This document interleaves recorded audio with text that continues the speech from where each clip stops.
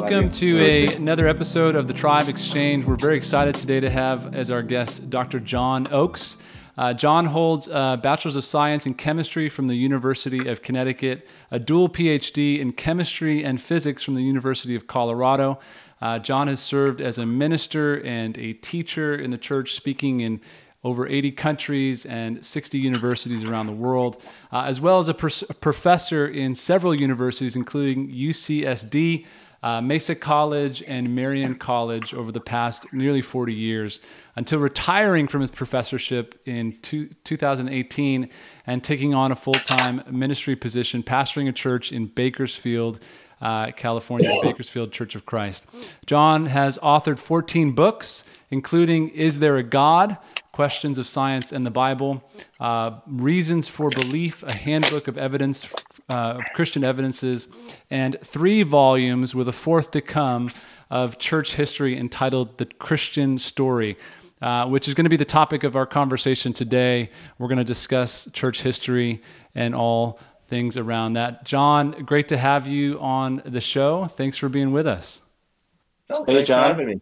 So John, what we like to do is just to kind of at the beginning of every episode is just get a little bit of background from our guest. We were hoping you could just share with us your journey to becoming a follower of Jesus.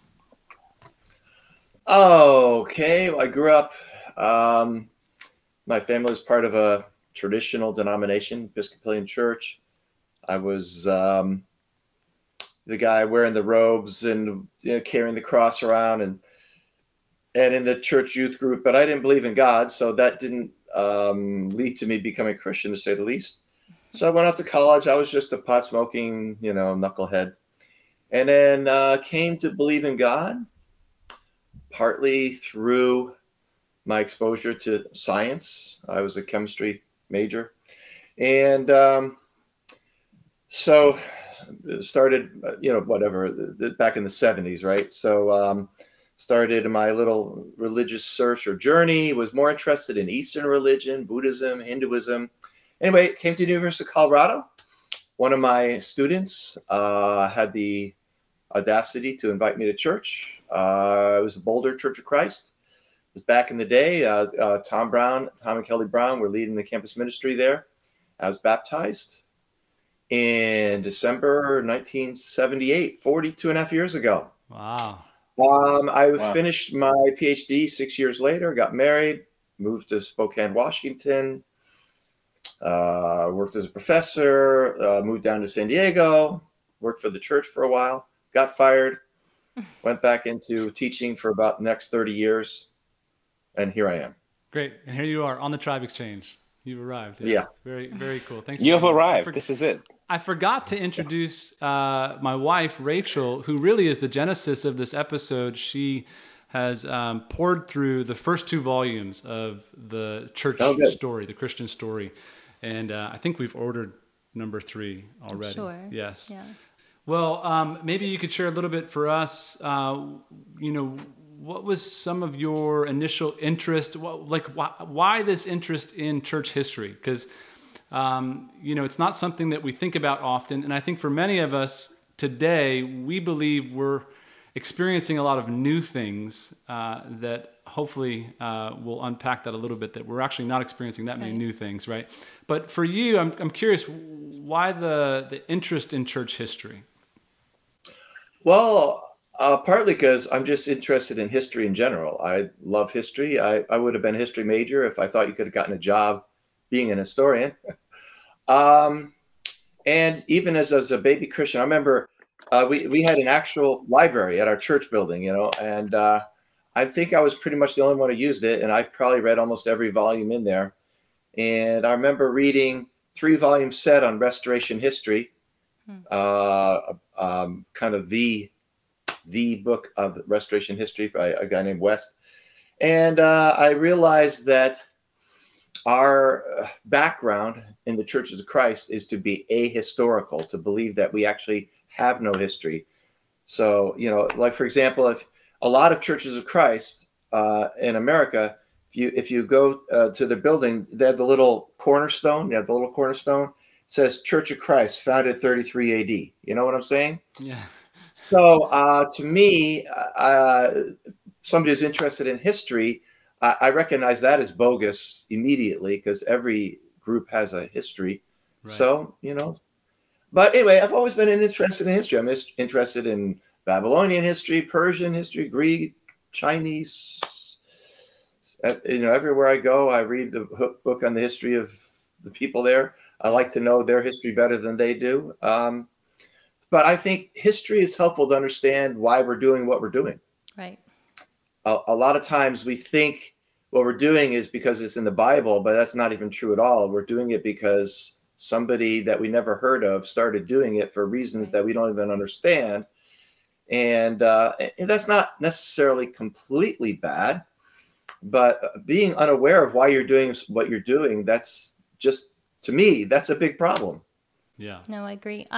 Well, what turned me on so much to the book and kept me reading, kept me engaged, and kept me buying the volumes was I was Catholic growing up, more like an Easter, Christmas kind of Catholic. I didn't really come to faith until my late 20s. So I had a lot of holes in understanding Christianity, Catholicism. I became a Christian, got baptized, but didn't really know why so many people did the things they did. And I was judgmental of a lot of different religions and sects, not really understanding, the Bible says this so clearly. Why do people do this? Or why is it so hard for people to change traditions or let go of old doctrines that are incorrect if the Bible clearly states this? Right. And as I was reading your book, it was really eye-opening for me to understand the genesis of a lot of those traditions, a lot of those religions.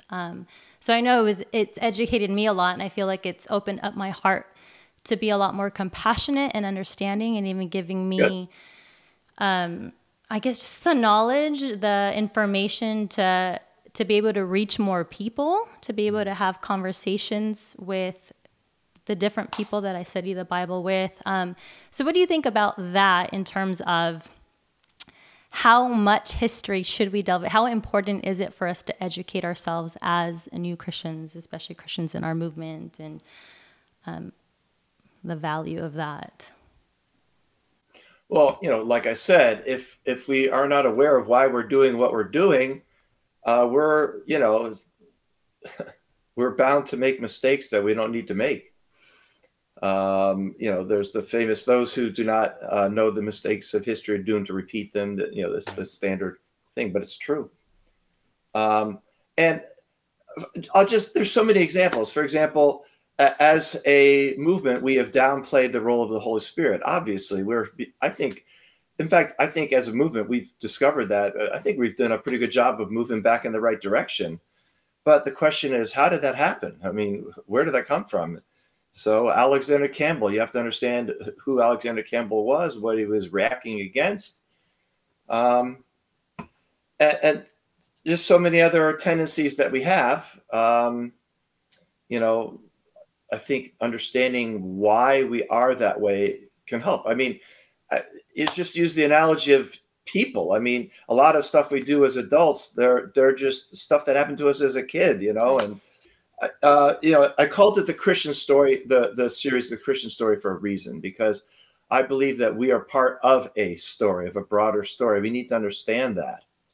What buttons are being pushed now in the conversation, specifically in the United States, that would be dealt with much, much better if we knew history a little bit better? Yeah. Okay. Especially well, for example, history. We come from a Restoration background. Okay.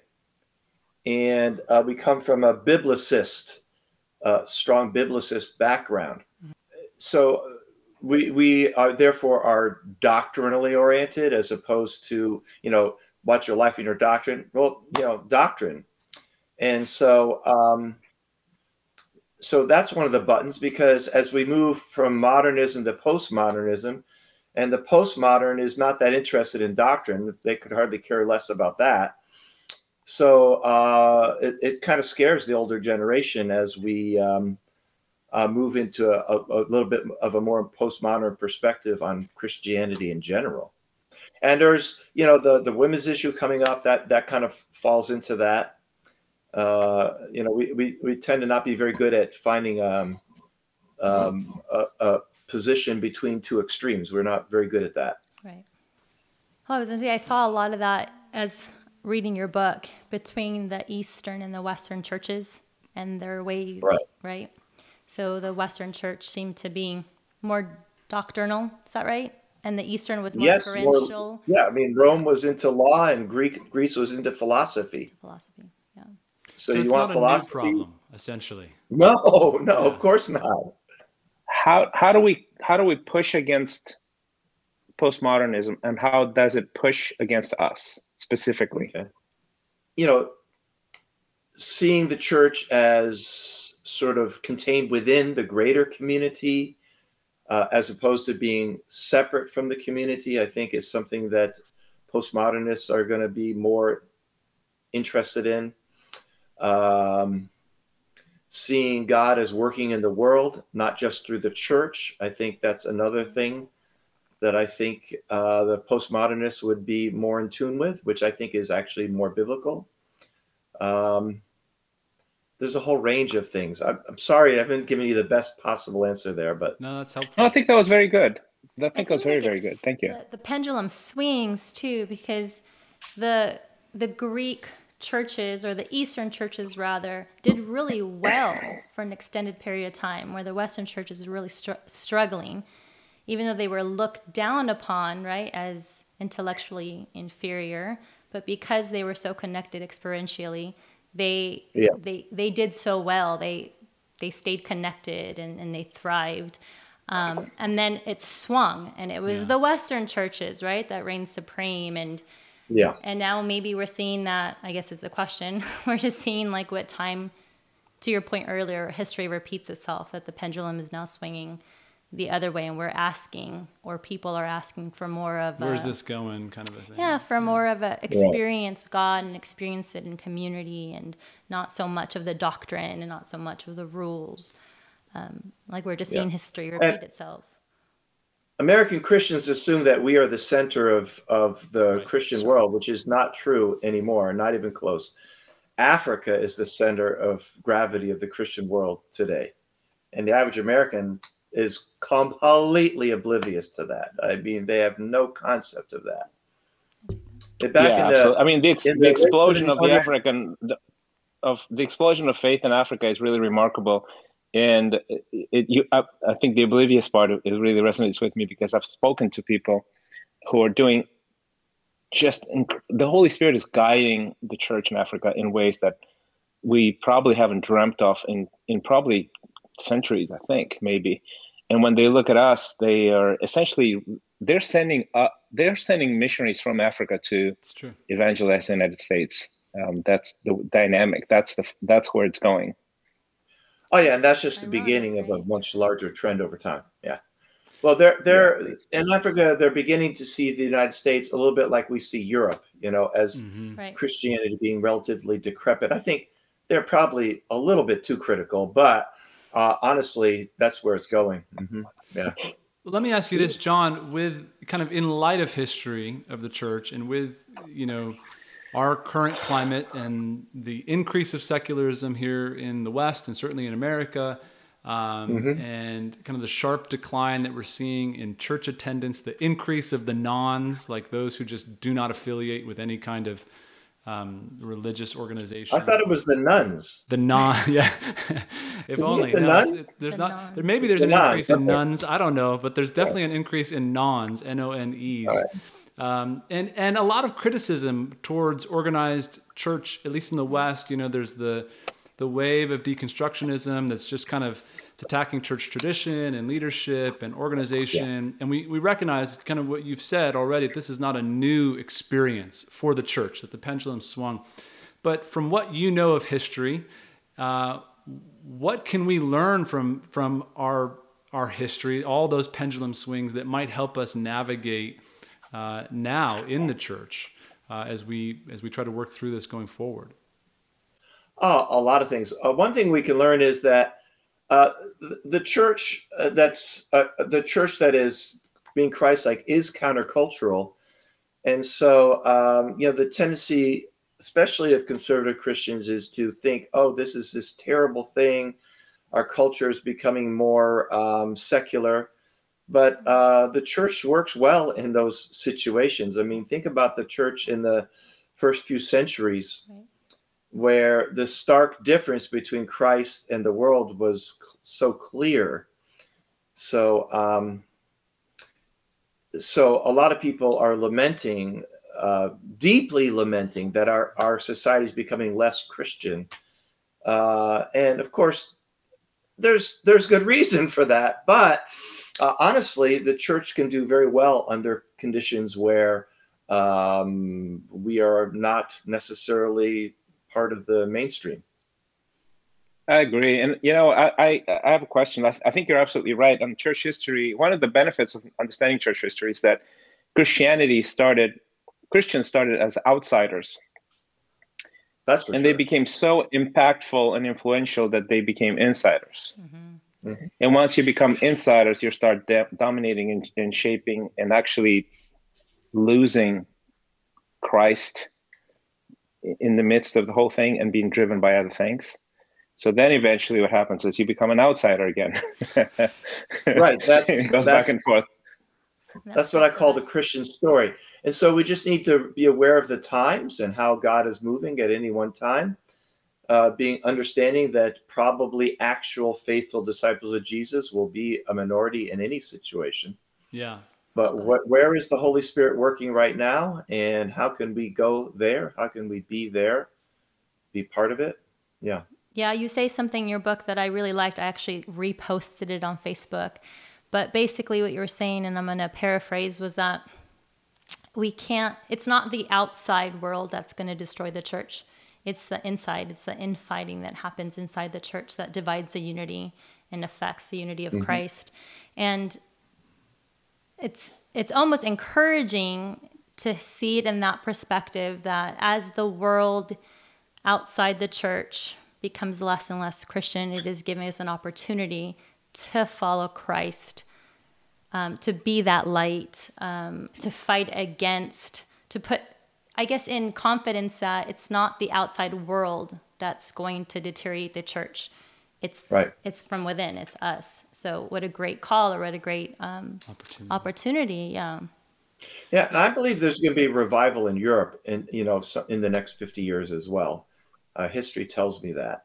Yeah. Well, even you're talking about what's happening in Africa right now, right? And I think in your book you reference the inception of the North African churches and how it failed because it became a church of the party and not a church of the people. Like it immediately kind of married to the political state at the time. And the story of the church in North Africa, other than Egypt, it's very instructive for sure. Yeah. Well, maybe you could. What other lessons do we learn from that moment in history? Well, all kinds of lessons. So, really, the Church of the East is one story. The church in North Africa is another story. The church in Egypt is still another story. The church in the Latin West and the Greek East, they're all a different story. In North Africa, around Carthage, there were really three groups. There were the Berbers, the local aristocrats, the Carthaginians, and the outside Romans.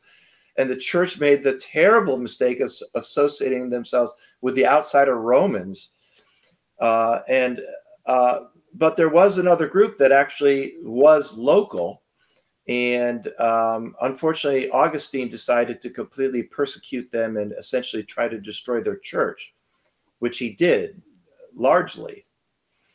And so when the Muslims came through in the 7th century, the church was the church of the hierarchy and the wealthy. And so it was completely destroyed. It never penetrated into the countryside. And I think it's quite similar in sub-Saharan Africa because it came with the colonial powers, right? Yes. So, and I think the story of faith penetrating into actual population is very different from country to country, and a lot of it actually depends on what was the dominant stream of Christianity associated with colonial powers. One of the strengths of the Churches of Christ is that it pervaded into the countryside, not just the cities. And one of the weaknesses of the Churches of Christ is it had zero impact in urban areas, virtually zero. And of course, we're kind of we like to think of ourselves as an urban movement, but really we're a middle class suburban movement. One of the reasons why we moved even here to Austin was that was an intentional move for the Flores. They saw that, I think they referred to it as the donut effect, that the church may meet in the city, but all the members live, somewhere on the outskirts of the city. And so they really intentionally planted and moved to and encourage members to live in proximity to the city, which many of the members here do.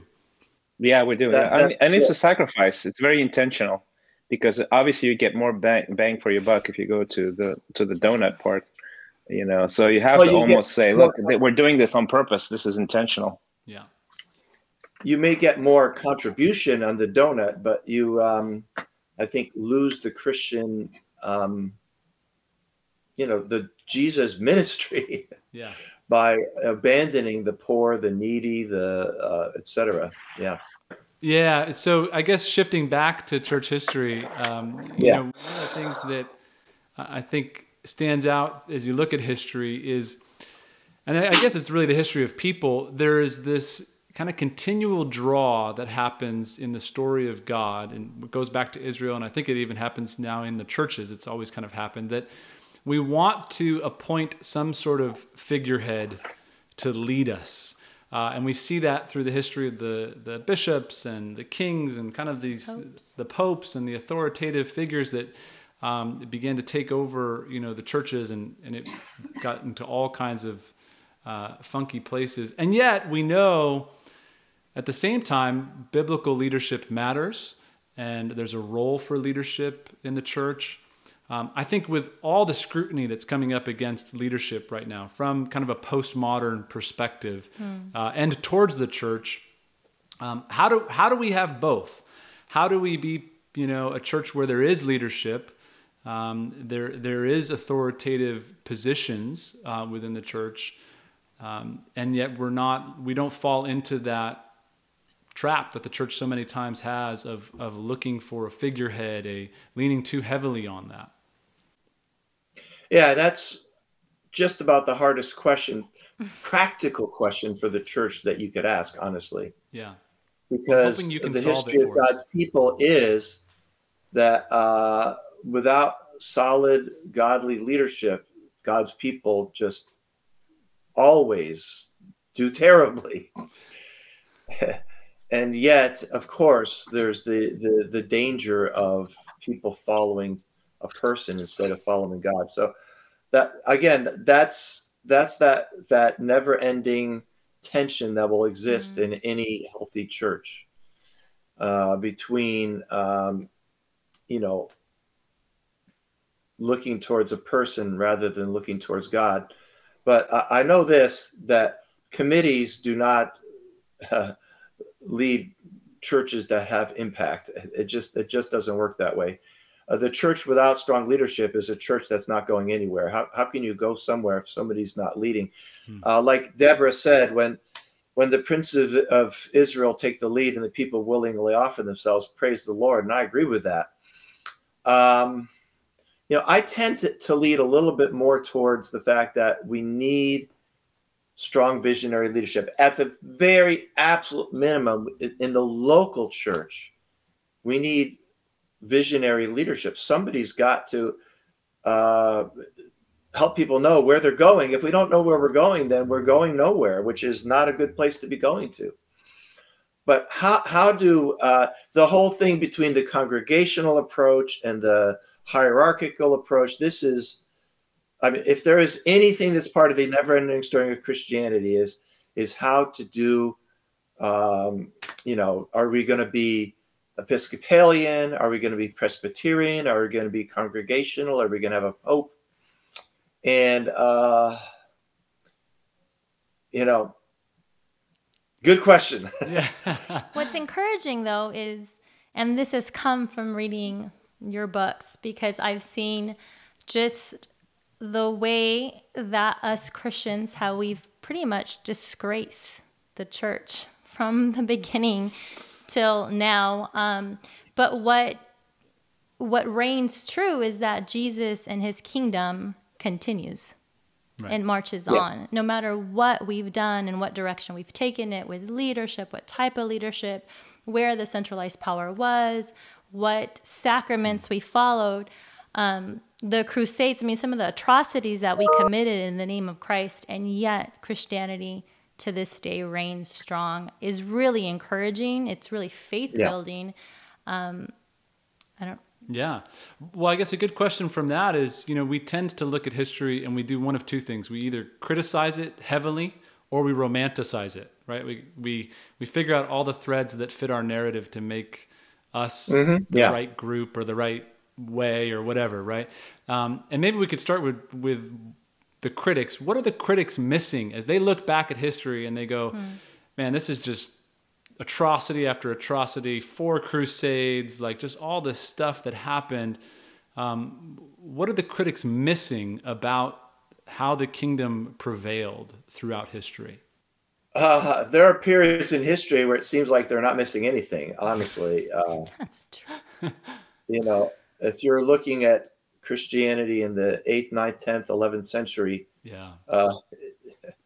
being cynical would probably be not completely inappropriate. I think what they're missing is that people are being saved at any time.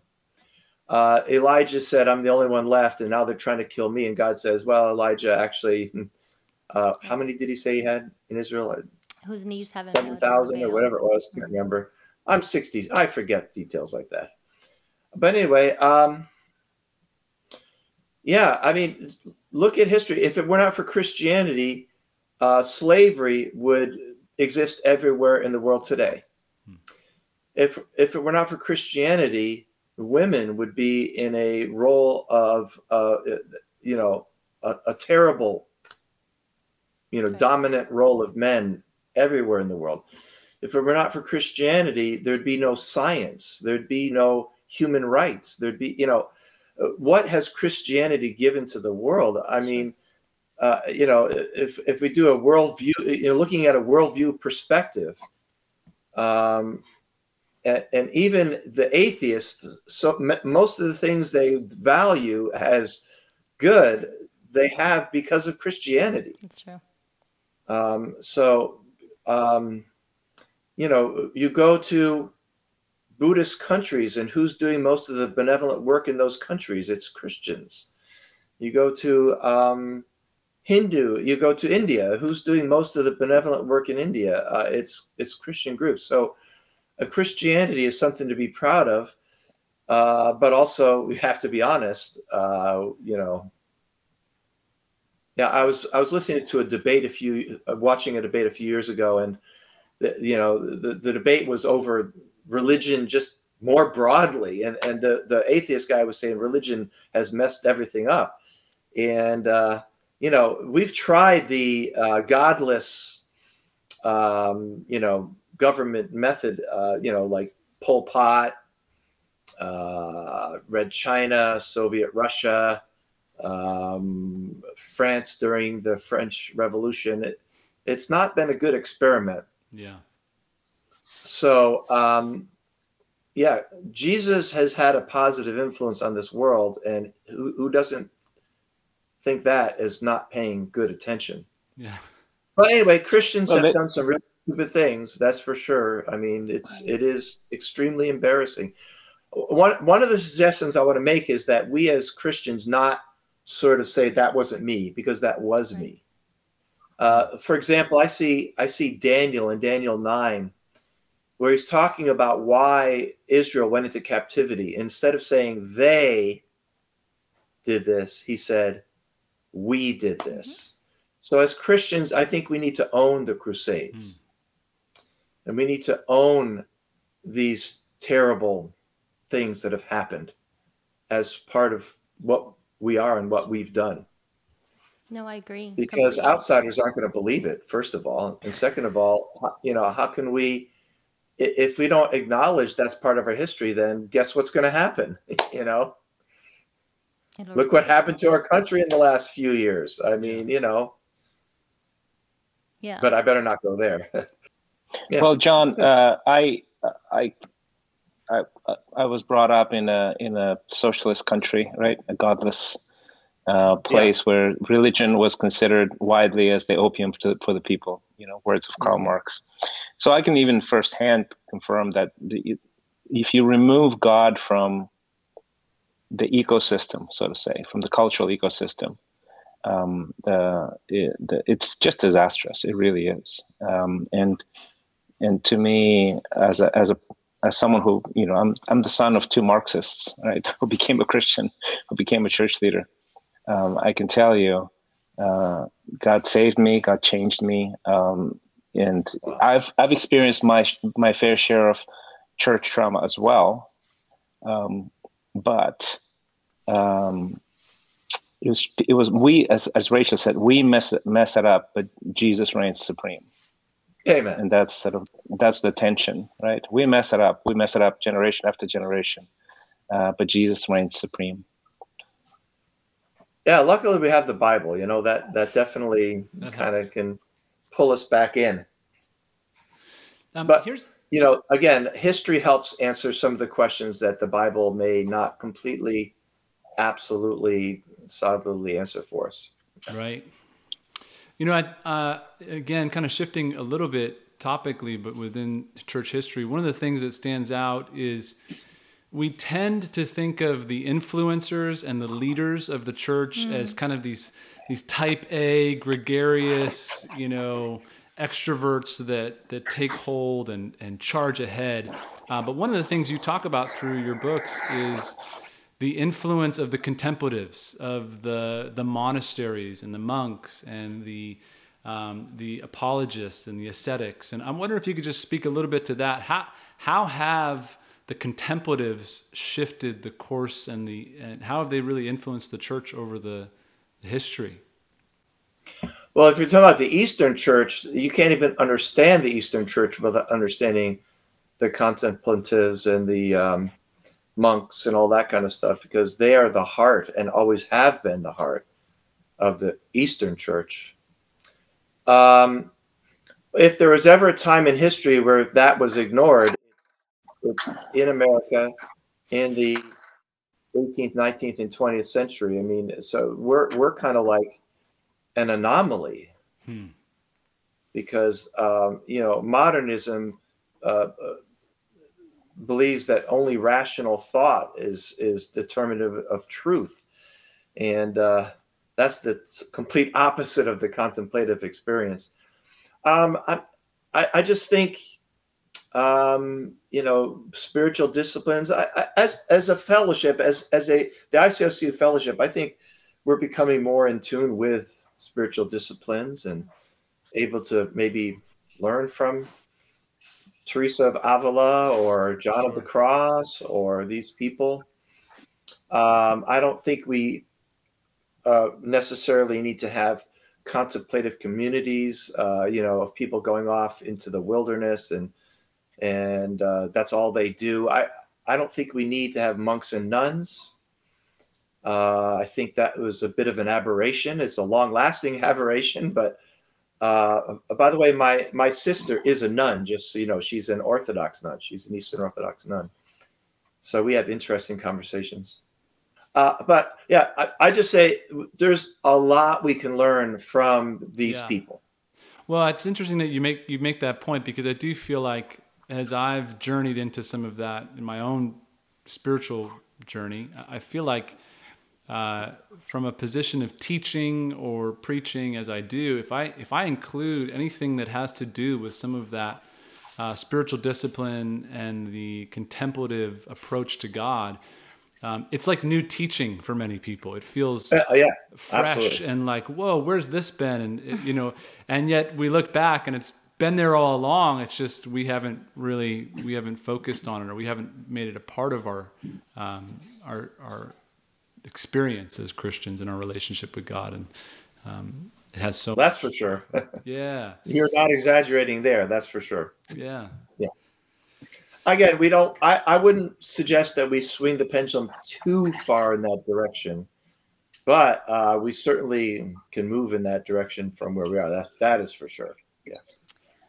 John, one of my favorite quotes that you included in your book, I copied it down too because I really liked it. I'm not used to being quoted. This is kind of weird for me. This actually isn't you. You quoted somebody, but Oh, it's still one of my favorite quotes in your book. But it's in your book. But it's in your book by Rice Haggard. Yeah. In essentials, unity. In non-essentials, liberty. And all things charity. I loved that. And I wrote it down for myself, to something to continually go back to and remember. How can we apply this practically in our history? Oh, that's a great one. Probably for the audience here, Rice Haggard is from the Christian Connection. We're talking the very late 1700s, early 1800s. This is the absolute beginning of the Restoration movement in America. And so basically the very first people in America were saying, we're just Christians. We're not going to be a denomination. Yeah, I think that's a great principle for anybody at any time, anywhere in Christian history, is trying to understand, trying to remember what the essentials are, and seeking unity based on those things. There's this tension, and it's an inevitable tension, and church history reveals that again and again and again and again, which is, are we seeking unity, or are we seeking to restore primitive Christianity? And where do we fall in that range? And Rice Haggard, he was more of a unity guy than a restoration guy, for sure. And but anyway, the lesson from Rice Haggard, I think, is we individually and as a body of Christians, we need to constantly remind ourselves what are the essentials, and be willing to stand firm and, to the point even of church discipline on those fundamentals. And the things that fall outside of that, we need to just have a lot of grace. I think that would affect how we think about what's going on with the whole women's issue question. You said you made a distinction there between trying to aim for the primitive church and being unified. And I'm wondering if you could just unpack that a little bit for us, because that's an interesting juxtaposition for me. So, for example, what Stone and Campbell did, were they principally about being Christians only and uniting all Christians in one body? Or were they principally about restoring the Christianity of the New Testament? And history says you can't do both of those super well at the same time. You have to first of all, you have to be well aware of where you are in that, but also there's this natural tension. So Barton Stone was more unity, less restoration. And Alexander Campbell was more restoration and less unity. And the miracle is that the two formed a movement that came together. That, by the way, that's volume 4, so you can't buy that one yet. Yeah, it's coming. Well, I just want to understand what's the difference in aim there, and how do they clash up against each other, I guess. Because I feel like I've heard, and I've kind of been raised up spiritually, and probably have spoken as well to this, that we're aiming for both at the same time. And maybe I thought they were somewhat synonymous, but what you're saying is that they're not. Definitely not. Yeah, and so I want to understand that more. Not. Because let's say our goal is to read the New Testament and become what we see in the New Testament. Okay, that sounds great. Okay, but what is the content of the essentials? What is essential? And I'm telling you, history says restorationists always become divisive, always become exclusivistic, and basically self-destruct. That's what happened with the Anabaptists. It's what happened with it. What's happened with the Restoration Movement, and so many other movements like that throughout history. Let me give you an example. LaGard Smith. Have you heard of LaGard Smith? He's a bit of a Yes. rebel with the Church of Christ. He wrote a book called "Who's My Brother," Oh yeah. and he Yep. was trying to help people to understand kind of what the limits of fellowship are. And it's a very Church of Christ perspective. Take it for what it's worth, but it's a pretty good book. And so I think we need to be aware who we consider a Christian. I mean, who do you think is a Christian? I don't know if we thought about that as carefully as we could. And who are going to fellowship with? Who are we going to invite to our conferences? Who are we going to bring in to teach us and help us to, how broadly do we go on that? And so we have to think about what we mean by being a New Testament church. What does that mean? In fact, is that even a goal that we should have to be a New Testament church? And I'm not saying it's not a goal we should have, but we have to think about what do we even mean by that? Because those can just be labels that we throw out there. But if you're trying to be a New Testament church, you have to understand that means you're not a unity movement. That's what history tells me. John, it has been a super helpful conversation. Thank you for giving us a little slice of history in this time. Great. Where can people find out more about your work and what you're producing? Well, just IPI. Go to IPI, Illumination Publishers. You go to my website. I've got about 3,500 articles I've published there. There's a ton of material. It's not necessarily a lot of church history stuff there, but if you go to my website, you'll find probably 50 hours of material on church history that, outlines, PowerPoints, all kinds of stuff. Awesome. But anyway, volume 4 of, so the whole set should be complete, hopefully this summer, published by maybe early 2022. 15 years worth of research. I think there's some stuff there. I think be a good starting point for anybody. Fantastic. Can't wait to check it out. Fantastic. I've enjoyed reading them thus far. When you get to volume 3, that's then you're going to start to see modern Christianity forming in volume 3. So that'll be important. Yeah. John, thanks so That's much super for exciting. being on the show with us. It's been a great conversation. Look forward to doing it again sometime soon. See you all around.